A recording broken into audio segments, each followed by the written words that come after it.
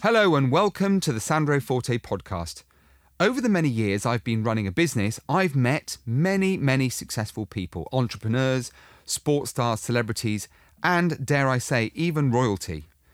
So what makes a person successful? Do we know what success is? And the all-important question, can we create success for ourselves? This podcast series invites a diverse group of people to share their insights, their wisdom, and the things they've learned along the way.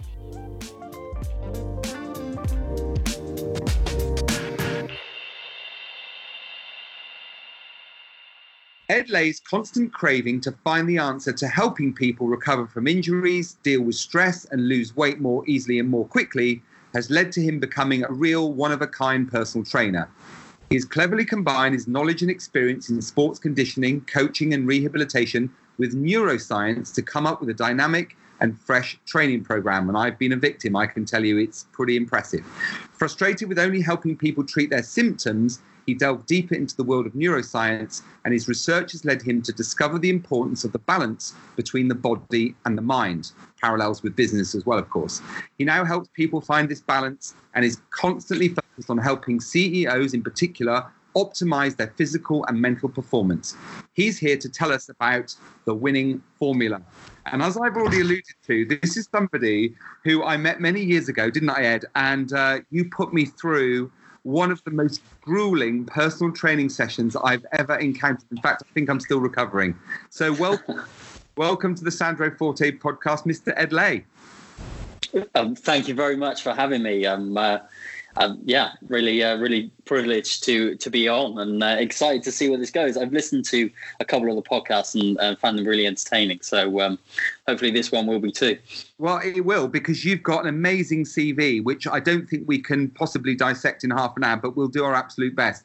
So before we start looking at your move to Copenhagen, that's a bit radical. And, you know, you've worked with CEOs and teams in New York and Edinburgh and London, Dubai and various other places. So loads to find out about you. Let's start with the obvious starting point, I guess, with a question that this neuroscience research about how the mind affects the body's performance. And I know that's a very open-ended question, but there's a few places we're going to go with this, Ed. So just set the scene, if you would, between that connection between mind and body in terms of the results that you're finding with the people you work with?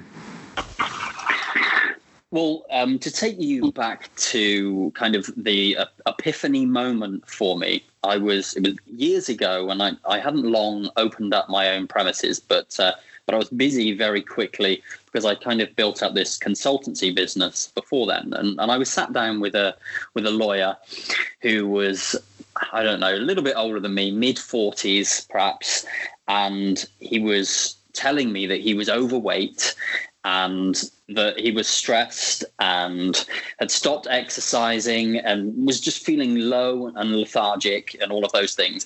And I didn't actually need his custom, which was kind of a new sort of experience for me. And because of that, I dug a bit deeper into the conversation because I was no longer trying to convince anybody. And what he started telling me was all of the stuff that he used to do. So he used to lift weights and he used to run a lot and he used to eat really well and he didn't used to drink. And we kind of went into a bit more detail and it was clear that he already knew what he needed to do. So I said to him, okay, so as far as I was concerned at the time, I was a knowledge worker, right? I knew more stuff. And granted, I probably did know more stuff than him, but he knew a whole ton of stuff that he just wasn't doing. So I said, why is it that you're not doing those things? And he said, well, it's because I lack the willpower. I need you to hold me accountable to force me to do it. And this was kind of an epiphany moment for me. And I just started asking all of my current clients, every one of my gym members. I had some companies send out emails. Do you struggle knowing what to do, or do you struggle getting yourself to do it? And I asked it in the areas of stress and sleep and nutrition and exercise. And it came back 90% of people knew what they needed to do. They just couldn't get themselves to do it. And it was that kind of opened up the journey for me into neuroscience and actually the eventual discovery that everything that happens in the body is a side effect of something going on in the brain. So we only digest our food properly if our brain has us operating from the right side of our nervous system, as in the correct side of it for digestion. And we experience more pain if we are constantly stuck in the sympathetic branch of our nervous system, which is kind of like the fight or flight branch. And what I was finding slowly was that pretty much every symptom that we're experiencing and every action that we're doing isn't a result of anything other than something that's going on in our brain. And if we want to change our behavior, we need to look at what's going on in the brain that's causing that behavior, not try and force the behavior into our life or out of our life. Gosh, you've said a lot of stuff there that's going to resonate with so many people. I'm going to, if I may, share with everyone listening, and there's a good number, let me tell you, I'm very pleased to say, share with them an email you sent to me in preparation for today's podcast. And it goes along the lines of, since moving here, Copenhagen, I've taken great steps to fully embody the freedom and values driven in life that help my clients to create whatever that means to them. And you use your example of picking up and dropping off your kids every day. You've had a total of 7 months off work. You've been skiing 4 times, to France 7 times, away for weeks in the summer. And you've also talked about spending the time reading, meditating, exercising, learning, and kind of taking in nature every single day. That is an extraordinary achievement for somebody so young, and I use the word young because you're quite a lot younger than me. So you are not just talking about these things, Ed, to your clients, but you are actually living them. So I'm really keen to understand how you made that mental shift, taking into account all those things that you've just said about the power of the brain and the functions of it and how you control it and so on. I'm really interested to know how you made that transition from the guy I met in a gym in Bath many years ago, and then all of a sudden here you are running a very successful business, but also living what for most of us would be a dream. So how did all that happen? Was it a question of you kind of overcoming those challenges for yourself? Is it a long-winded process? How did all that happen? That's an excellent question, and so many possible ways into it. So I guess I will start with the initial thing was this discovery around the neuroscience and the digestive system, and food is a really good place to start with it. So what I discovered was that if you are in the sympathetic branch of your nervous system, you're in a fight, flight, or freeze kind of state. And what this means is that your brain is activating the sympathetic branch of your nervous system. So it's activating your muscles. It's sending cortisol out into your bloodstream and some sugar out so that you can act and basically act with your most accurate and powerful, and you can be really kind of responsive and reactive to save your life. And if you're in this branch of your nervous system, there is no digestion occurring, okay? Because your brain has shut those processes off. Future processes like digestion and repair and memory consolidation aren't accessible. And if you're in your parasympathetic nervous system, you're like chilled out and you're relaxed and you're thinking slowly and you're mulling things over and you're kind of being, and you're relaxed. And that's not a great place to be if you're driving a car, but it's a great place to be if you want to digest your food. So if let's say my environment has at the moment in it, it's got my coffee machine, I've got my computer in front of me, I've got my phone in front of me, and I know that I'm talking to thousands of people, right? So I'm in the sympathetic branch of my nervous system. So if I were to eat something now, I wouldn't digest it. But if I were to hang up the phone and walk home and relax a little bit and just be with my family and then eat my food, I would digest that food optimally. So I would take the most amount of nutrients out of that food. So I would need less food. I wouldn't get sick because my digestive system's working properly. So the lesson you take away from that, or the lesson I take away from that, is life isn't about what you're doing, it's about who you're being while you're doing. And that works in the context of food, but it also works in the context of conversations. And it also works in the context of sleep. And it works in the context of exercise. And, my business is grown based on the quality of the conversations that I have with people and how present I am with those conversations and how much I listen inside those conversations. It's not about how many of them I have. It's about how good they are. And when I realized that it's about who I'm being rather than what I'm doing, I started bringing that into my whole life. Because if I don't exercise on a daily basis, I know that that's one of the ingredients that makes me worse at being who I want to be. So it was illogical to not have exercise in my daily life. And then I started applying that to all of these details. And granted, I did sell my gym in the UK and create enough money and have enough clients to be able to take a year off when I moved here. But when I took that year off, I just kind of really, really took the time, probably about an hour every day, to reflect on everything that I wanted in my life and everything that I didn't want in my life, and started integrating all of the past fears and insecurities and failures and I can'ts and I shoulds into who I am, and built this whole life around me from there based on some guiding values and principles now that I carry forward into everything, so that it's a really clear decision for me when someone says, will you do this? I know if it's a hell yes or a no immediately based on, will I trade it for this other thing that I've already got in my life? You know what? It's rare when I'm chatting to somebody on a podcast, Ed, where I kind of hear that strapline that we use for social media purposes, but I've already heard it today. It's not about what you're doing, but who you're being. I absolutely love that. I'm going to have to write that down somewhere and probably save it and review it every single day, which leads me nicely, actually, to another thing that you said, where I paraphrase for a second, something like, I haven't got an hour, where you said, I take an hour out in the day. And that's, I mean, we would all say that's very, very commendable. Well done, Ed.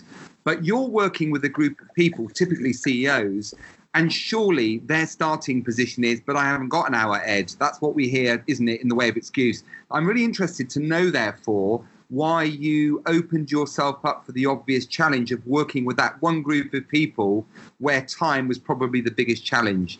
And so my question really is, why did you choose CEOs specifically, and why did you decide they would be your kind of ideal target market? Is it because everyone else leaves them alone because they don't think they can help them? Or did you think you could create something of much, much more value for that group than perhaps others?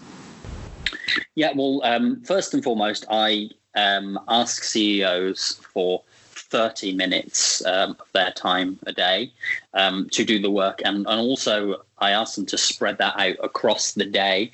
And we kind of, that's like a pre-agreement before any kind of engagement is taken on. They have to agree to a series of things. And one of those is finding 30 minutes a day. And if they can't, I tend to take them away to my summer house for a full day, because a CEO who can't find an hour quite often can find a day. It's just the way that their inability to say no often impacts. But why CEOs? Well, when I opened up my gym 2011, it was in Bristol Business Quarter, and I had the big four accountancy firms, the top law firms in the country and the city, and some of the big banks. So most of my clients were CEOs or partners, and that was just coincidence. But something that I really noticed was that when their staff became members of my gym, and some of their senior staff would become clients, I would be able to tell who they worked for, who their direct partner was, and what company they were from, quite often, largely based on how stressed they were. I started noticing this huge ripple effect. I could help Kenny, the copy guy, and he wouldn't be able to pay me very much money. And if I made his life better, I might help him, maybe his wife and kids. And that would be 4 people that had that ripple effect. Or I could find the guy with the larger disposable income, or the woman at the larger disposable income at the top of the company, and have a ripple effect right the way down through the company. Yeah, because stress goes one way. And if the person at the top of the company is chronically stressed and overwhelmed and operating from that stress, it's spreading a ripple effect of fear throughout the company and onto their partners and onto their partners' children or onto their children, and so on and so forth. So if I've got enough time, let's say, to drop 10 bombs a week to have the most amount of damage, then I'm going to drop them on CEOs because it's just going to have the largest ripple effect. Yeah, that's very interesting, actually. I must admit, I've not really thought about it that way before. So a question very well answered. So then typically, what are those small changes? And it was this is something that resonates with me when you said, I often find that my clients can't find an hour, but they can find a day, which is extraordinary. And that is absolutely true. Most of the CEOs and business owners I know find it very difficult to grab a small window during the day, but can sometimes take a day off, to concentrate on something. So what typically then, Ed, are the small changes that you make to help people's lifestyles change or improve that end up, in your experience, having the biggest impact? Well, this goes back to the answer I said earlier, that was everybody already knows what to do. They just can't get themselves to do it. And so the first thing that I do is we look at every area of people's lives, and we start getting really specific in those areas as to what is actually going on that isn't working. And then rather than working out what we're going to introduce, we work out what we're going to stop doing. And this frees up time, and it frees up stress and overwhelm very, very quickly. And then from there, it isn't so much about all of the things that we're going to introduce into somebody's life. It's about creating prediction and response and creating more clarity around all of the things that tend to derail them and tend to slow them down. Because if somebody's coming to me and saying, hey, I could use your help, then it's because they are feeling stuck, overwhelmed and stressed, and can't get themselves to do the thing that they believe they need to do next, right? If you were just going, right, so here's what I do for my health, and here's what I do for my mental health and my relationships and my children and my friendships and my purpose and my business and my finances, and here's what I'm doing now, and here's what I'm going to do next, and all of that's going fine and everything's brilliant, and I see how I'm growing, then nobody's going to come to me and say, hey, could you help me with that? It's because of this overwhelm that somebody is coming to me. So I'm helping them remove all of these things from their life so they can feel how they want to feel, so then they can be who they want to be.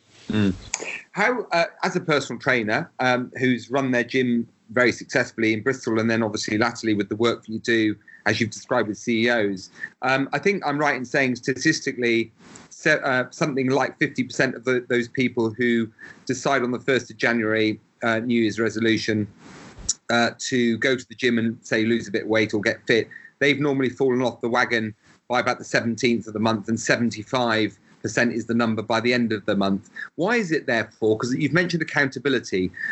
What's the importance of accountability, and why is it that it works so extraordinarily well to have somebody waiting at a gym for you? Seems to motivate you somehow, whereas you can't be bothered to get out of bed and put your training shoes on and get to the gym when there isn't somebody waiting for you. So, is there evidence that supports the fact that accountability works, and if so, why?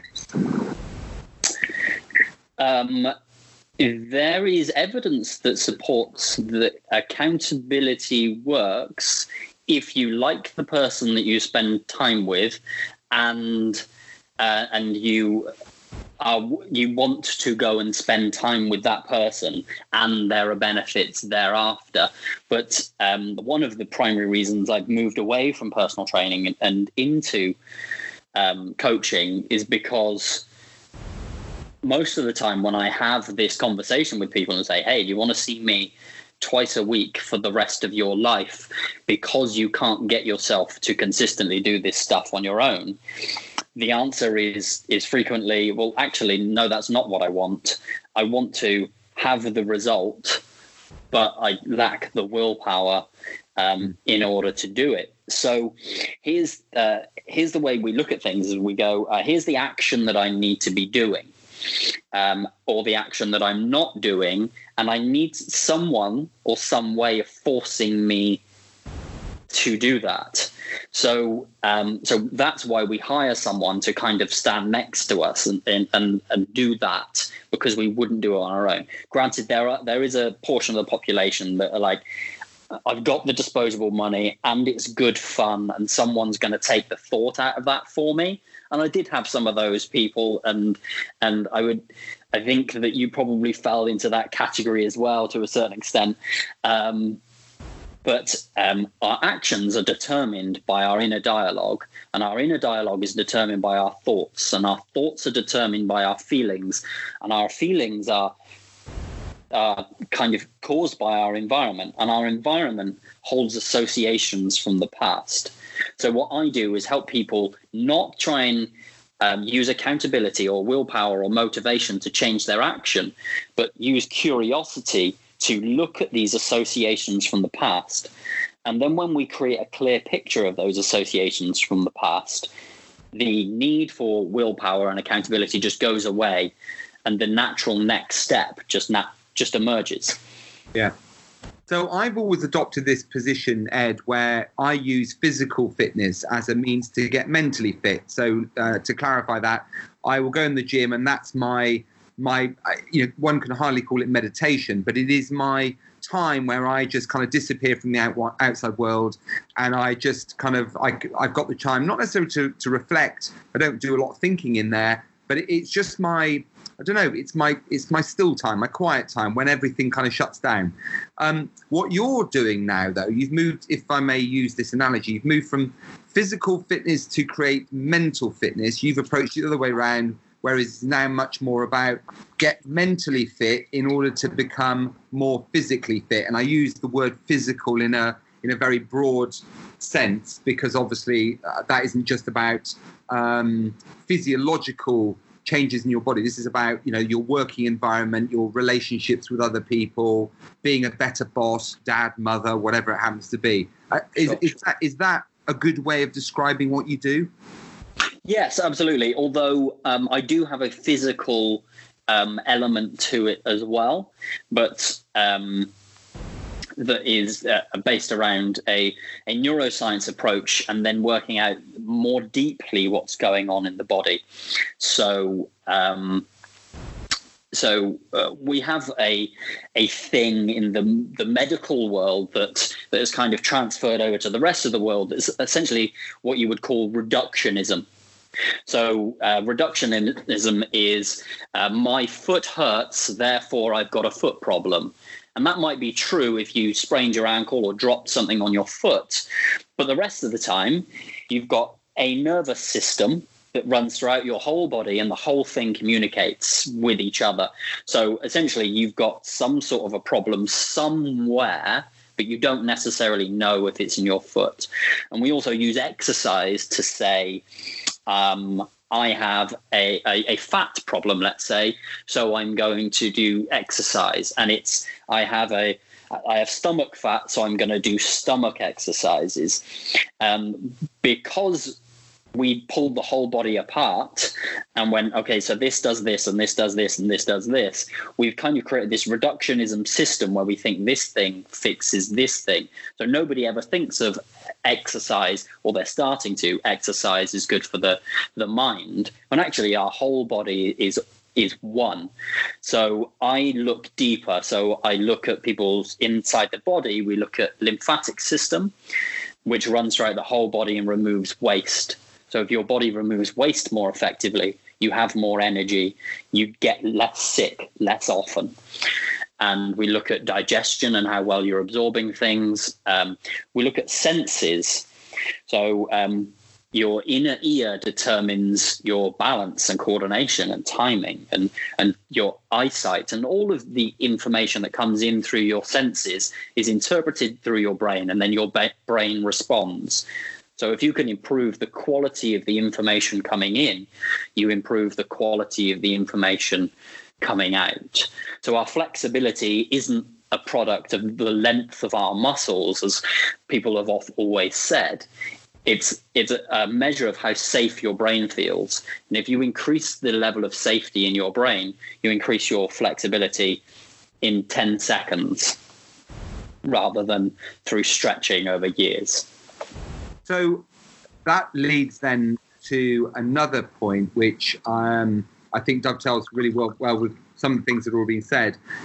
We are all aware that mental health has become much more widely talked about, thankfully, over the last few years in particular. So how does your kind of training, I'll use that word loosely, but how does the work that you do with people help that mental health issue process? Because, you know, many of us, you've talked about stress, you've talked about culture in the workplace, building strong relationships, direction, focus, strategy, clarity, all those things.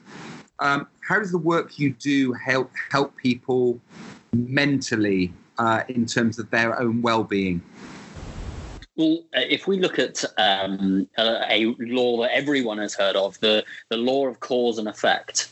And the law of cause and effect says that if we are experiencing an effect, let's say poor mental health, we can probably define that feeling more clearly. And that feeling for us has ingredients. And if we can pull out those ingredients, just like spaghetti bolognese, if you don't have the ingredients in the house, you can't make it. So some of those ingredients, let's say, might be that you're not breathing properly. And because you're not breathing properly, you have too much carbon dioxide, just like you would if you held your breath.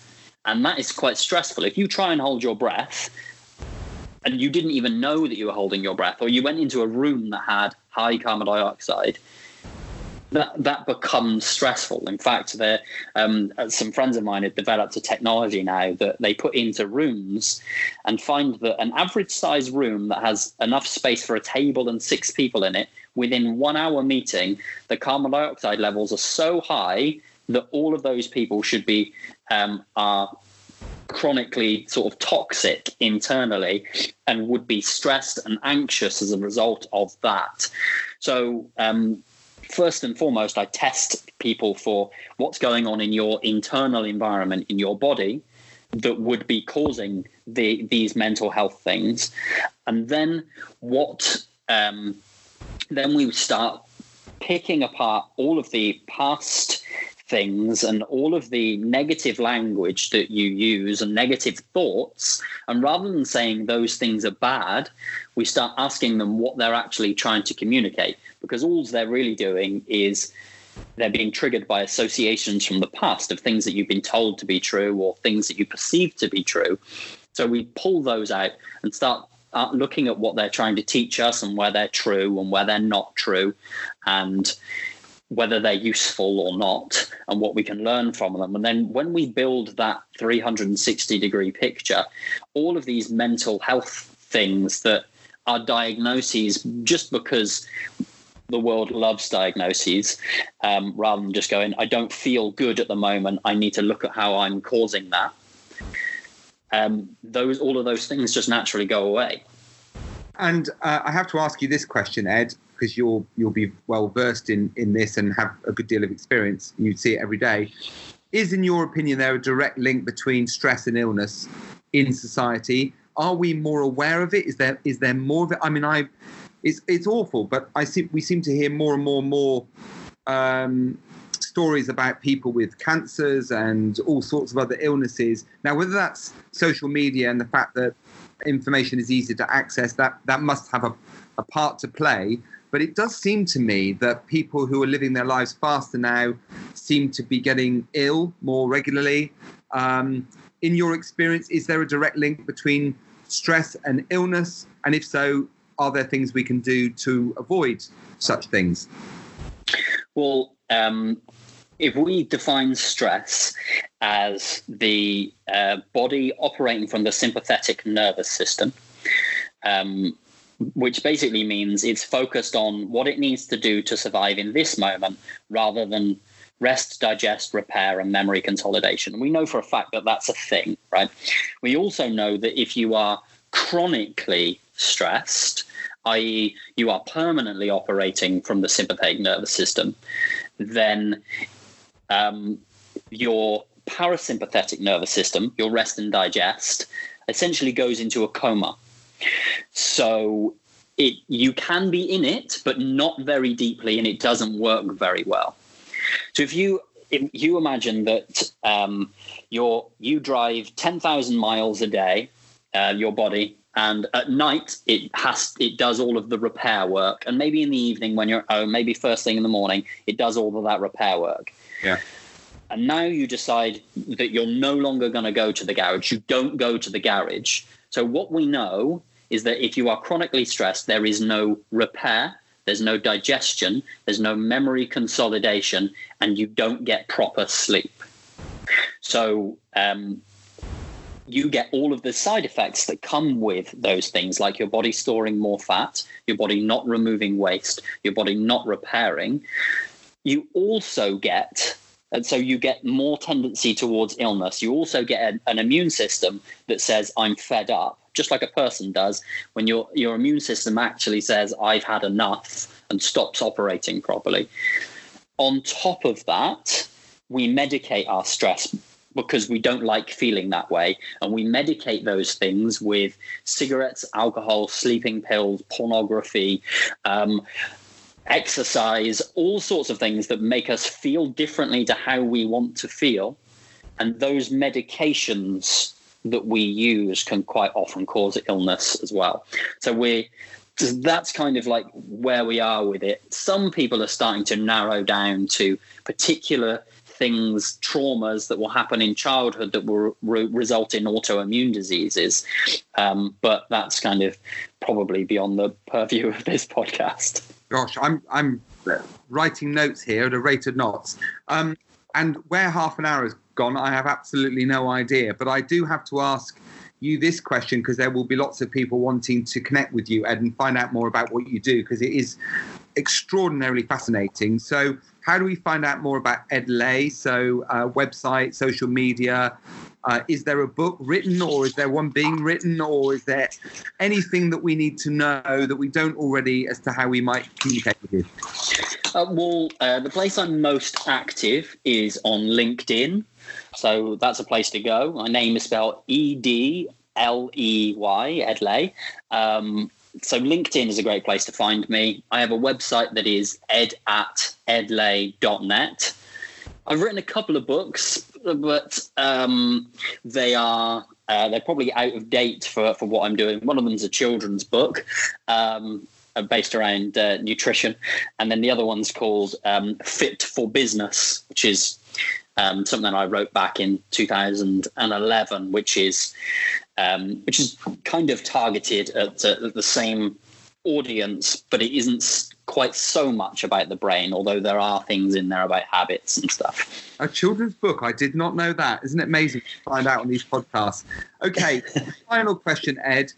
Take into account all that you've learned in your relatively short life, but loads and loads of experience. If a younger version of you asked you for, a simple mantra, a philosophy, some guidance on how they might find their way in life, what one piece of advice, given all you know now, would you give to that person? I would say that to have the happiness, fulfillment, and success that you want, you don't have to be more than you are. You just have to integrate all of the past fears, insecurities, and beliefs into who you are now. Well, there's two strap lines now. I'm going to be really confused as to which one we use when we promote this podcast. What can I say? I've learned an absolute ton, and I've also learned more about you than I ever thought I knew before and was going to know. So thank you for being so open. It really is extraordinary what you're doing, and I, for one, will be asking you to lend me some of your time. Well, not lend. I'm perfectly happy to pay for it. But to have some of your time to find out more about what you do and personally benefit. So, Ed Lay, what can I say? But a very, very big thank you on behalf of everyone listening for a really, really interesting insight into what you're doing. Thank you very much for indulging me for half an hour. It took a long time to organise this because we're both busy, but we've stuck with it, and I really do appreciate you giving up some of your time to share so much with us today. So on behalf of everyone at the Sandro Forte Podcast, Ed Lay, thank you very much indeed. Thank you very much. So thank you for joining us once again on the Sandro Forte Podcast with Ed Lay today. Wasn't he amazing? Each week, of course, as you know, we've got new guests joining us to share their own insights into achieving success or overcoming life's challenges. So please make sure you subscribe, follow us on all the usual channels, Sandro's Podcast, don't forget. And if you want to email us, it's hello@Sandro's Podcast. And reviews on iTunes, please keep those coming. And any suggestions as to future guests will also be gratefully received. Until this time next week with a new guest, bye for now.